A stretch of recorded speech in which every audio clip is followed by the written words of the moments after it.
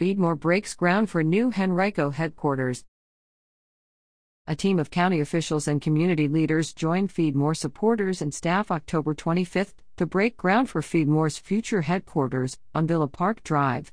Among those celebrating the groundbreaking were Henrico County Manager John Vidulkas, Fairfield Supervisor Frank Thornton, Virginia Secretary of Agriculture and Forestry Matt Lohr, Virginia Secretary of Health and Human Resources John Little, Tanya Gonzalez of the Sacred Heart Center, Feedmore Board Chair Brian Davis, and Feedmore executives Doug Pick and Aaron McClung.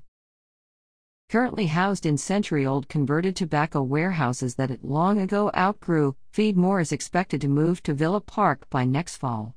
Transferring operations to the new building will allow the nonprofit to expand capacity, improve efficiency, and modernize services to meet the growing needs of individuals experiencing food insecurity in Central Virginia.